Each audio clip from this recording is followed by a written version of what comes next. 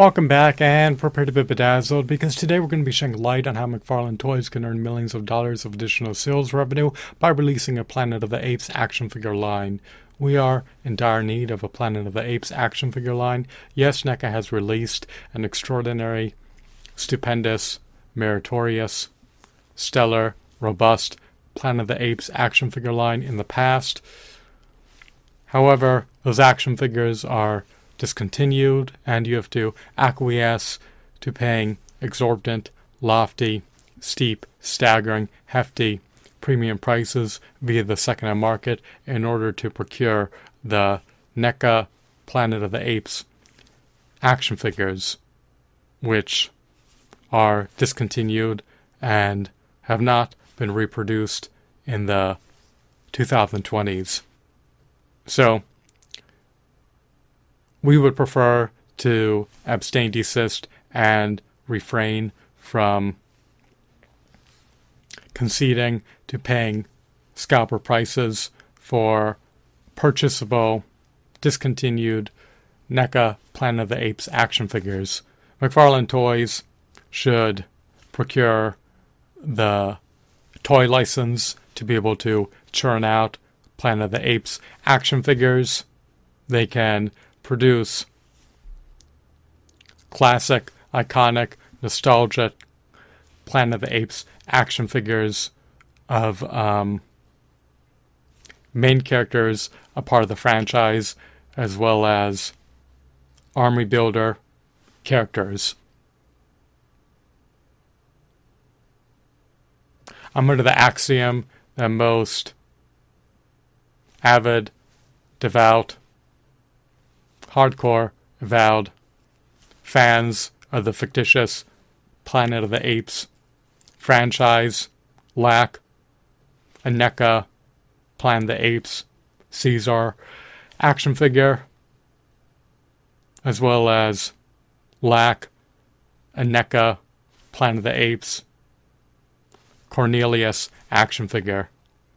So McFarlane Toys should produce action figures of Caesar, as well as Cornelius, in addition to producing a vast variety of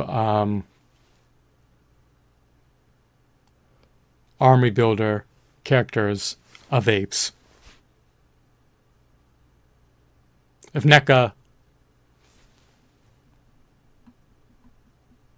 were to churn out more Planet of the Apes action figures, and it would be needless for McFarlane Toys to procure the toy license to produce Planet of the Apes action figures. However, since NECA will more than likely not produce any more Planet of the Apes action figures in the imminent future, McFarlane Toys should avail themselves of the opportunity to procure the toy license to produce Planet of the Apes action figures, since there's tremendous pent-up demand for Planet of the Apes action figures that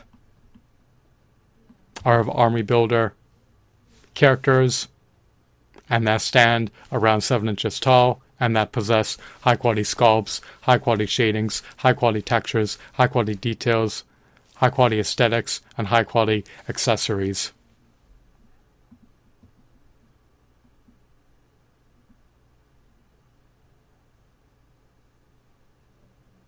People want to be able to build up their Planet of the Apes guerrilla soldier infantry and want to be able to wedge more Planet of the Apes characters into their prodigious action figure collections. Scalpers control the entirety of the supply of purchasable discontinued Planet of the Apes action figures on the second-hand market. Lamentably, at this juncture,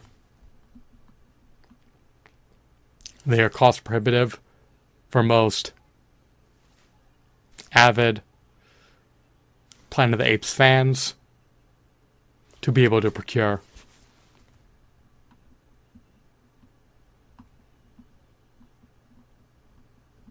McFarlane Toys would be apt to generate millions of dollars of additional sales revenue they were to release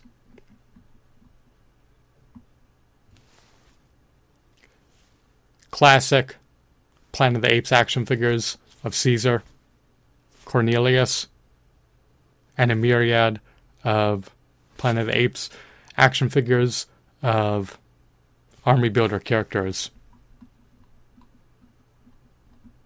Most people would be content with ushering in Caesar and Cornelius into their sizable action figure collections.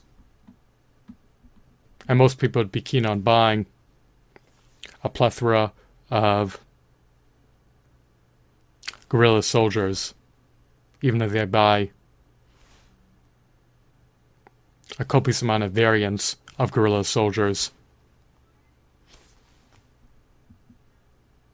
There's so many disparate types of Planet of the Apes army builder characters that can be churned out.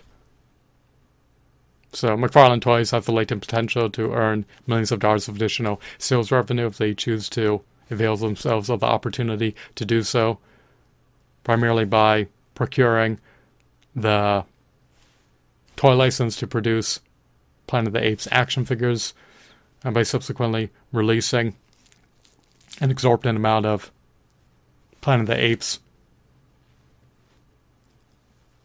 action figures of primarily army builder characters.